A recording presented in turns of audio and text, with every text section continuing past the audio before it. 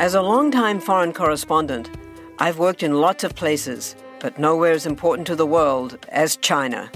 I'm Jane Perlez, former Beijing bureau chief for the New York Times.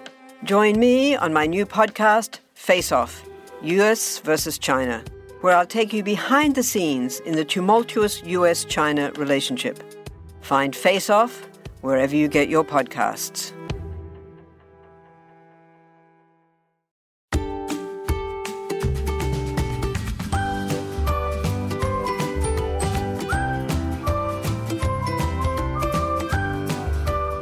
Well, hello again, and welcome back to the Straight A Nursing Podcast. I am Nurse Mo, and I will be studying respiratory assessment with you today. Before we dive into that topic, let's take a quick minute for a very much appreciated listener shout out. And this one goes out to Cora, who says, I just want to say thank you for all you do. I listened to your podcast every single day when I was in school and when I was studying for the NCLEX. I just took my NCLEX on Wednesday and I passed. Thank you for making things easy to understand.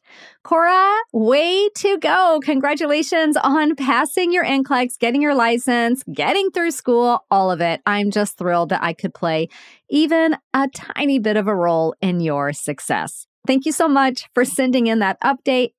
I love reading everyone's success stories and how the podcast has helped them. So if you want to submit a review, then I'll definitely read it and you'll probably get to be a listener shout out someday. So go ahead and rate and review this podcast. All right, so we're talking about respiratory assessment. And if I had to choose one focused assessment that I've done more than any other, it would be respiratory, followed closely by neurological assessments. And that's because I worked in the medical ICU and many of our patients were in there on ventilators in there because of some respiratory malfunction. So I've done a lot of respiratory assessments. And now working in the recovery room, I am all about that airway, which plays into this as well.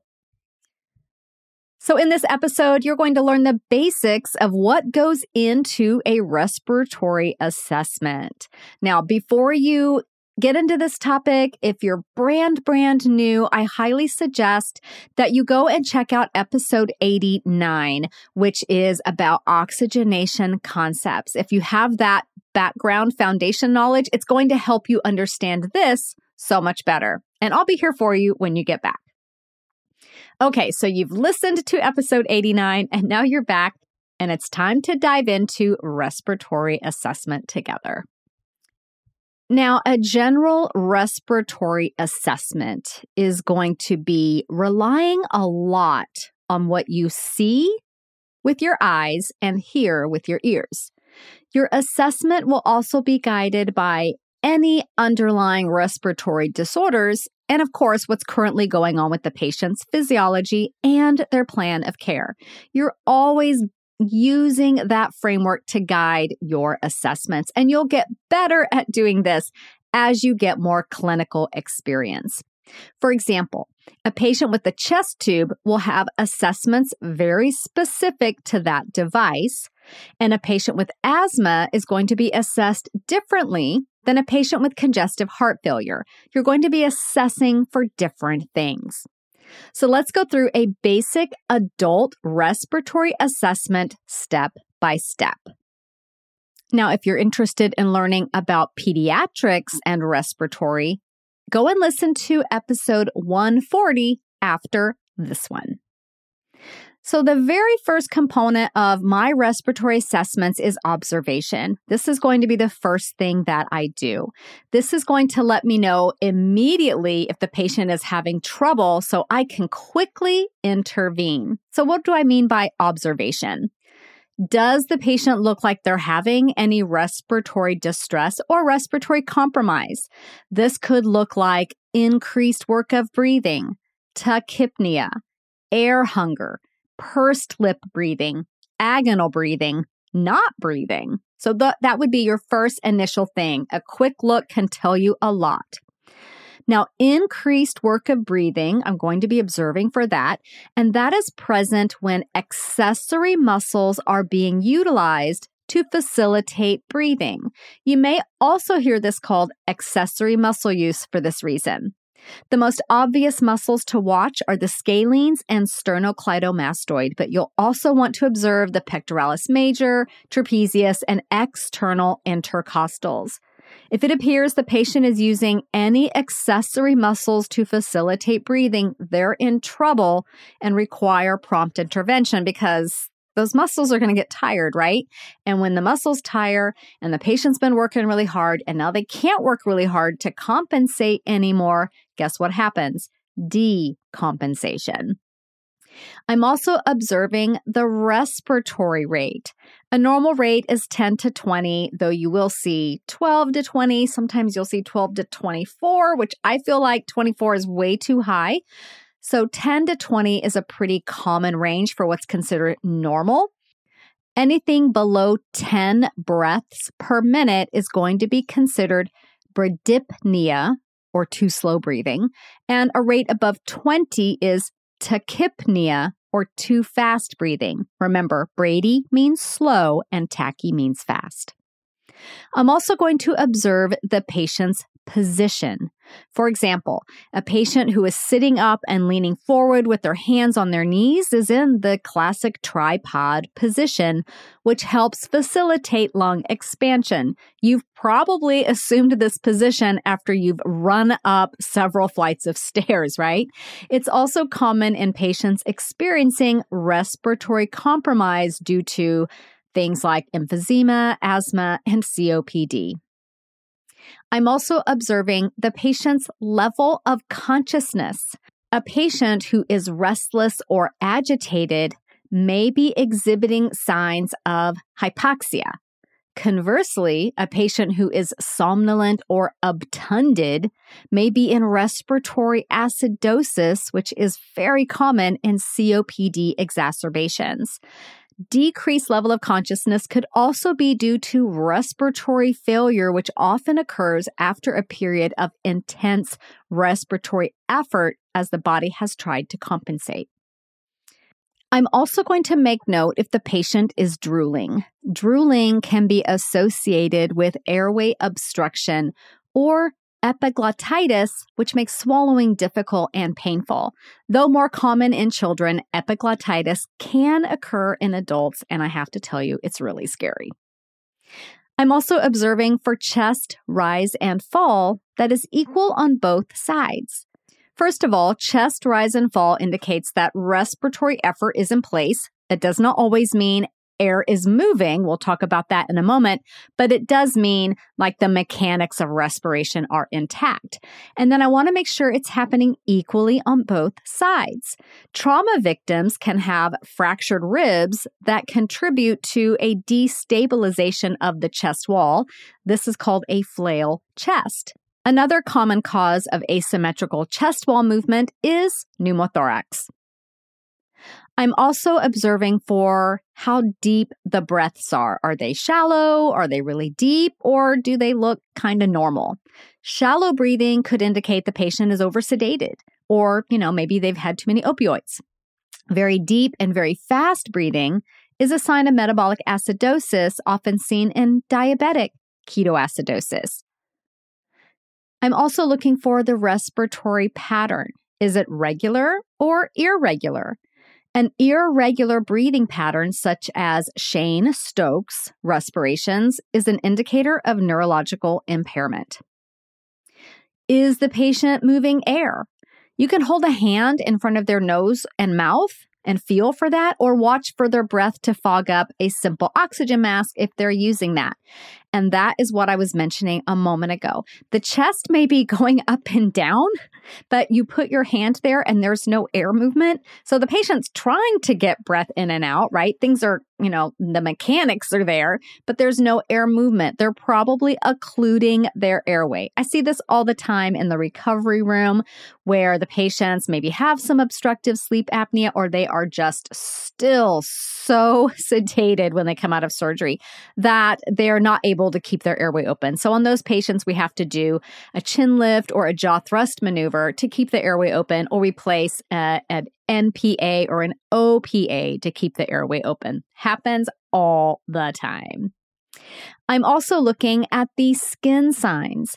In light or fair-skinned individuals, low oxygen levels is going to cause that cyanosis, which is that bluish discoloration to the skin. You also can see cyanosis at the nail beds and the lips. Now, in darker-skinned individuals, it's not going to look the same.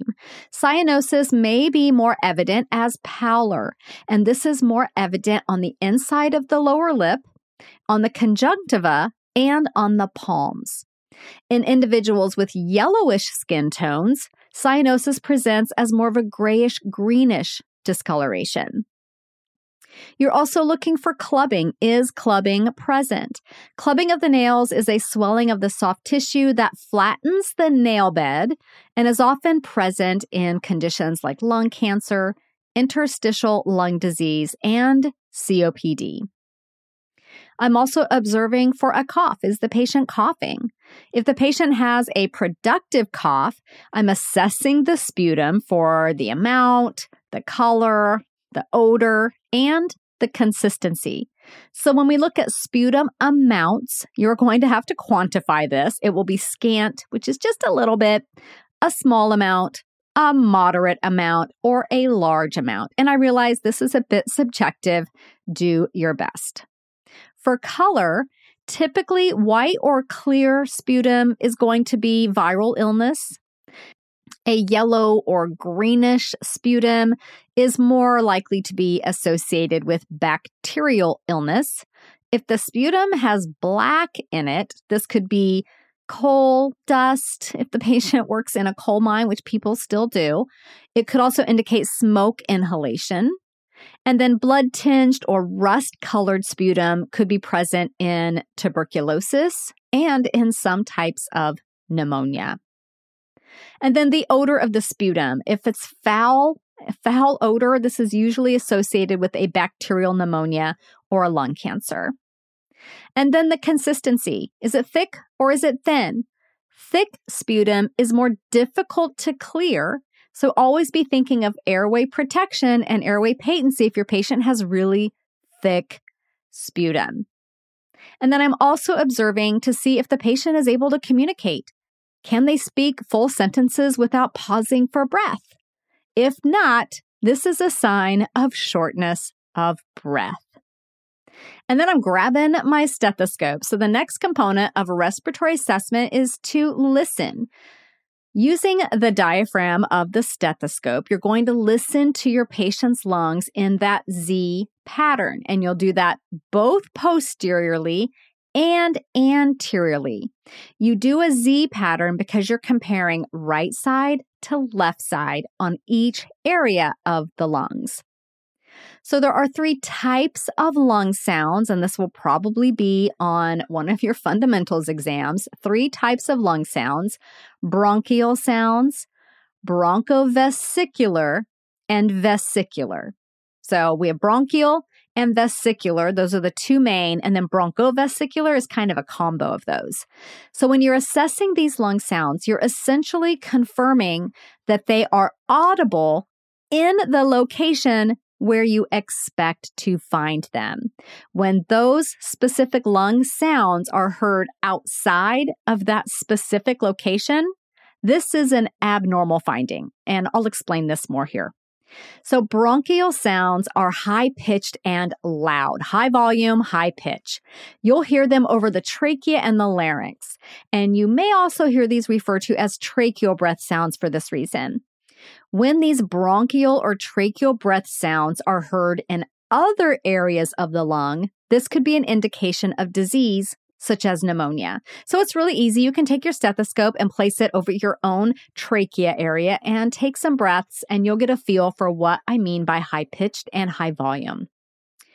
Now, vesicular sounds are auscultated in the peripheral lung fields and make up the majority of the lung sounds that you're going to be listening for. They are lowest in pitch and lowest in volume than the other sounds. And then kind of in between are the bronchovesicular sounds. So these are moderate in pitch and moderate in amplitude or volume. You can hear bronchovesicular sounds mid-sternum and posteriorly between the scapula. Again, if you hear any of these pitches, any of these sounds where you don't expect to hear them, it's a sign that there's something abnormal going on. Now, abnormal breath sounds can be diminished, absent, or adventitious. So diminished and absent lung sounds are going to be associated with decreased airflow, decreased lung expansion, or even absent airflow and absent lung expansion. This can be due to a bunch of different factors such as pleural effusions, hypoventilation secondary to sedation, airway obstruction, pneumothorax. There's a lot of reasons why someone could have decreased airflow, decreased lung expansion. Now, adventitious sounds are audible, abnormal sounds. These include crackles, rhonchi, wheezes, stridor, and pleural friction rub, sometimes just called pleural rub. So let's start with crackles. You may also hear these called rails. Same thing, different terms, because hey, why not just make things as confusing as possible, right? So crackles or rails can be fine, or they can be coarse. Fine crackles are often caused by atelectasis. Typically, the more coarse crackles are caused by things like aspiration or pulmonary edema. You may hear someone describe coarse lung sounds as wet lung sounds, like, I'm concerned about Bob, his lung sounds are wet and his urine output has decreased. So wet lung sounds really common with things like pulmonary edema and ARDS, or acute respiratory distress syndrome. Do you find it hard to sleep at night? Then the Calm Cove podcast can help you sleep deeply all night long.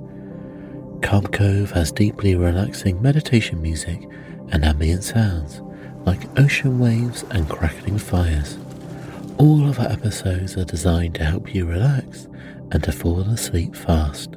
Calm Cove is brought to you by the team behind Sleep Cove, the sleep podcast that consists of spoken word hypnosis, meditation, and stories. So if you want to listen to a beautiful soundscape tonight, search for Calm Cove on Apple Podcasts or Spotify and see how we're helping millions of people relax and go to sleep every night. Now, rhonchi are low-pitched breath sounds that are often compared to a snoring sound. Rhonchi can be heard on both inspiration and expiration and are most likely to be heard in those larger airways. A very common cause of rhonchi is airway obstruction or partial airway obstruction due to the thick mucus that is present in cystic fibrosis. Wheezes are high-pitched sounds, often associated with asthma and COPD. Wheezes can be inspiratory or expiratory, and it's important to note that a lack of wheezing in someone experiencing an acute asthma exacerbation is usually a pretty bad sign. It means the airways have now become too constricted and there is very little to no air moving. This patient needs intervention stat. Stridor occurs when the upper airway is obstructed. It's a harsh, high-pitched sound heard during inspiration. And if you have someone in stridor, you're going to know it's loud, they're in distress, and it's really scary. So stridor is definitely not a subtle finding. You will notice it. The key is to know what to do to treat their airway obstruction. A lot of times it's because of airway swelling, so medications to decrease airway swelling are often used to treat stridor. A pleural friction rub, again, sometimes just called a pleural rub, is a grating sound that can occur with inspiration and expiration. It is due to inflamed pleural surfaces rubbing against one another, and it can occur in conditions such as pleurisy or pleural effusion. Okay, so for this next one, I'll be honest, I've never done this in the clinical setting where I've worked, but it doesn't mean you won't do it. And it certainly doesn't mean you won't be tested on it in your fundamentals or skills or assessment lab. So we will be assessing pulmonary status by listening to voice sounds. In healthy lungs, the organs are filled with air. Those lung organs are filled with air, and this does not transmit sound effectively. So if you're listening to your patient's lungs and you're having them speak, it should be a muffled sound. That's normal.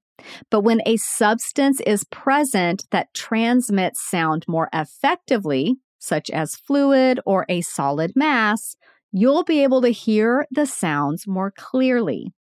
So we assess for 3 types of voice sounds: bronchophony, egophony, and whispered pectoriloquy. So let's first talk about bronchophony. To assess for bronchophony, listen to the lung fields as the patient says the words 99. A normal finding is that the words will be indistinct. Remember, air is not going to transmit sound well, so it will be muffled. If you can hear the words clearly, this is positive for bronchophony and is an abnormal finding. Egophony is listening to the lung fields while the patient says E. A normal finding is that you will hear the E sound. When consolidation is present and it's transmitting the sounds differently, you'll hear an A sound, as in hey. Okay, so egophony, you want to hear E. If you hear A, that's not A-okay. So there you go. I just gave you a quick, easy way to remember that. And then I always have a hard time saying this, whispered pectoriloquy. So to assess for this, you will listen to the lung fields while the patient whispers, 1, 2, 3. In healthy lungs, you'll hear very faint sounds or perhaps nothing at all. If you can hear the words clearly, this indicates an abnormality of the lung tissue, such as consolidation or a mass. And we can also assess respiratory with palpation. So the 2 key assessments that you will conduct with your hands are for tactile fremitus and crepitus. So tactile fremitus, you may hear called vocal fremitus.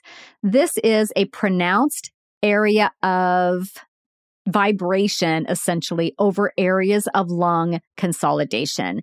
And it is diminished in cases of hyperinflation or when fluid is present. So go ahead right now and place your hands on your sternum and say a few words. You will feel tactile fremitus. It's not abnormal to have it. It's going to be abnormal if it's pronounced or if it's diminished. So to assess your patient for tactile fremitus, you're going to place either the palms of your hands or the ulnar side of your hands, either way is fine, on the posterior chest or on the back, and ask the patient to say either 99 or 1, 2, 3. And as they say this, you're going to move your hands to those exact same areas where you would normally place your stethoscope, and you're comparing the amount of vibration from side to side. Now, remember, when you're listening with your stethoscope, you're doing one side and then the other. When you're assessing for tactile fremitus, both hands are on at the same time, so you can feel it at the same time to compare. Now, for a pro tip, you can ask the patient to cross their arms in front of their chest, and this will kind of open the upper back and displace the scapula for easier palpation. Now, to assess for crepitus, which is also known as subcutaneous emphysema, you'll simply palpate that chest wall.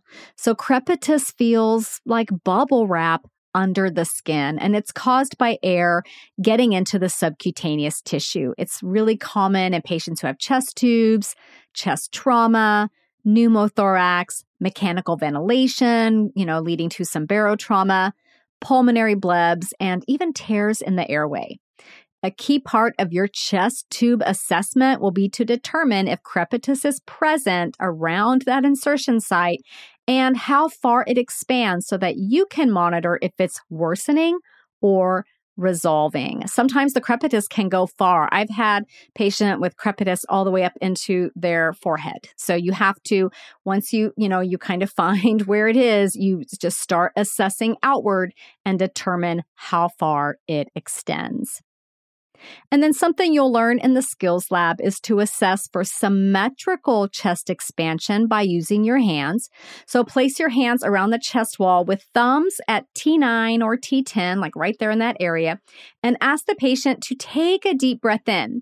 Your hands, essentially your thumbs, that's what you're watching, should move out symmetrically. So that's how you assess respiratory status with palpation. Nurse Mo here. Are you tired of sitting at your desk, studying for exams or the NCLEX?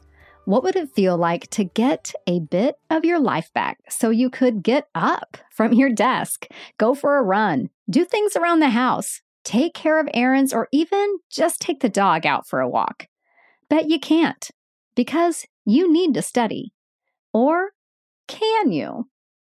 With Study Sesh, you will use auditory formats to the max to accelerate your learning, free yourself from your desk, and get your life back. Study Sesh is more than just a podcast.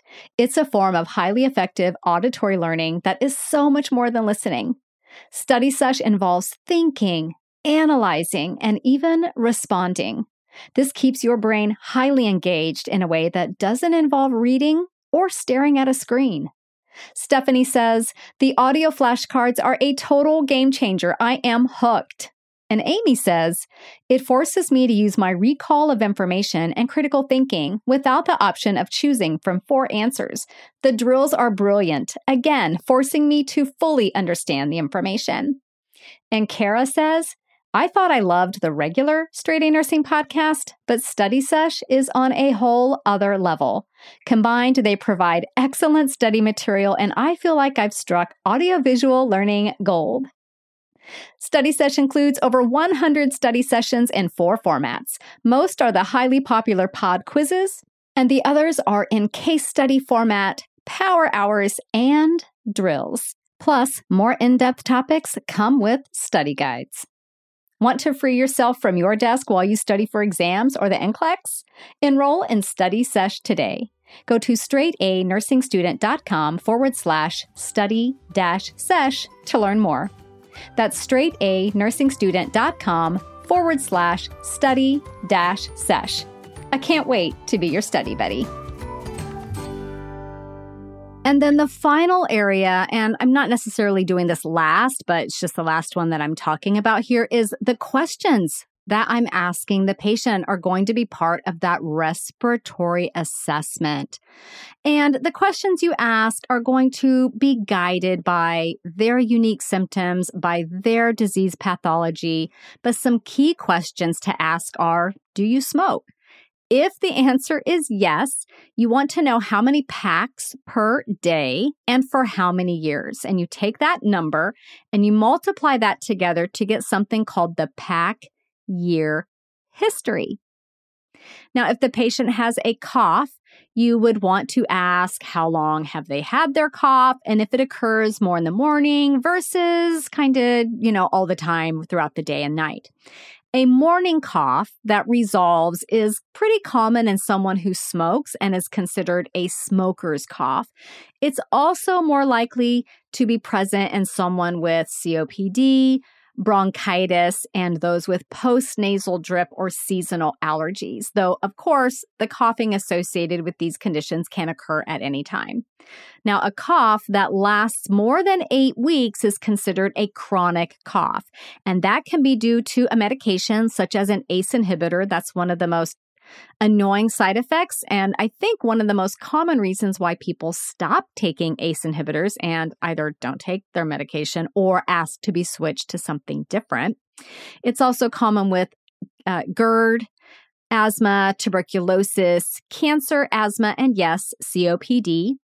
A sudden onset acute cough could be due to allergies or it could be due to infection, though it's important to note that the cough from an infection like pneumonia or bronchitis could linger for several weeks and kind of almost mimic that chronic cough. So you have to assess, like, when did the cough start? Is it associated with other symptoms, etc.? You definitely want to assess shortness of breath. A very simple question that doesn't lead the patient is, do you have any difficulty breathing? Though dyspnea, shortness of breath, can be observed, you also want to ask the patient their experience because they may be feeling shortness of breath before it's actually observable. Now, you can have them score their dyspnea on a rating scale, just like you do with a pain assessment. And your charting system may even have a scoring system in place. It could be a 0 to 5, it could be a 0 to 10, a 0 to 3, whatever your facility uses. But it's a great way to get, a more quantifiable way to measure that shortness of breath. You also want to assess for paroxysmal nocturnal dyspnea and orthopnea. So ask the patient, do you ever wake up suddenly in the middle of the night feeling out of breath? And that would be a sign of paroxysmal nocturnal dyspnea. And this is a condition where the patient just abruptly wakes up, they feel short of breath, they sit up instinctively, and that sitting up helps resolve their shortness of breath. And then orthopnea is a difficulty breathing or a shortness of breath when lying flat. So asking the patient, how many pillows do you sleep on at night? And if they're like, I just sleep on one pillow like a normal person, lady, then they probably don't have orthopnea. But if they say, oh yeah, I sleep in a recliner or I sleep propped up on 4 pillows, ding, ding, ding, this patient likely has orthopnea. So there you have it. That's kind of my basic guideline for a respiratory assessment. Please note that detailed assessments can vary based on each unique situation. So always using your best judgment and clinical resources as guides. So I hope you join me again next week for another episode of the Straight A Nursing Podcast. I will see you then. Bye for now. This podcast is brought to you by Straight A Nursing.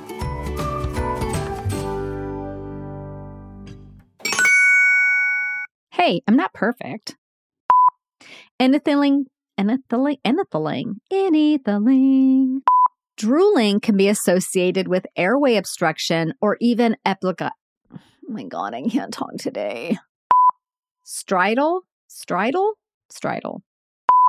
and whispered pectoriloquy. I can't say it. And displace the spatula, seriously. At a time when change is constant and we are pulled in far too many directions, we need a way to stay present to life and to increase our ability to remain calm, think clearly, and maintain our well-being.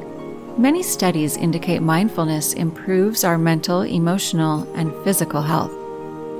On A Mindful Moment with Teresa McKee, you can learn how to practice mindfulness and enjoy its many benefits. Tune in for guided meditations and to hear tips and advice from some of the most respected experts in the fields of mental health and mindfulness. The world truly can be a better place. It all starts with a mindful moment.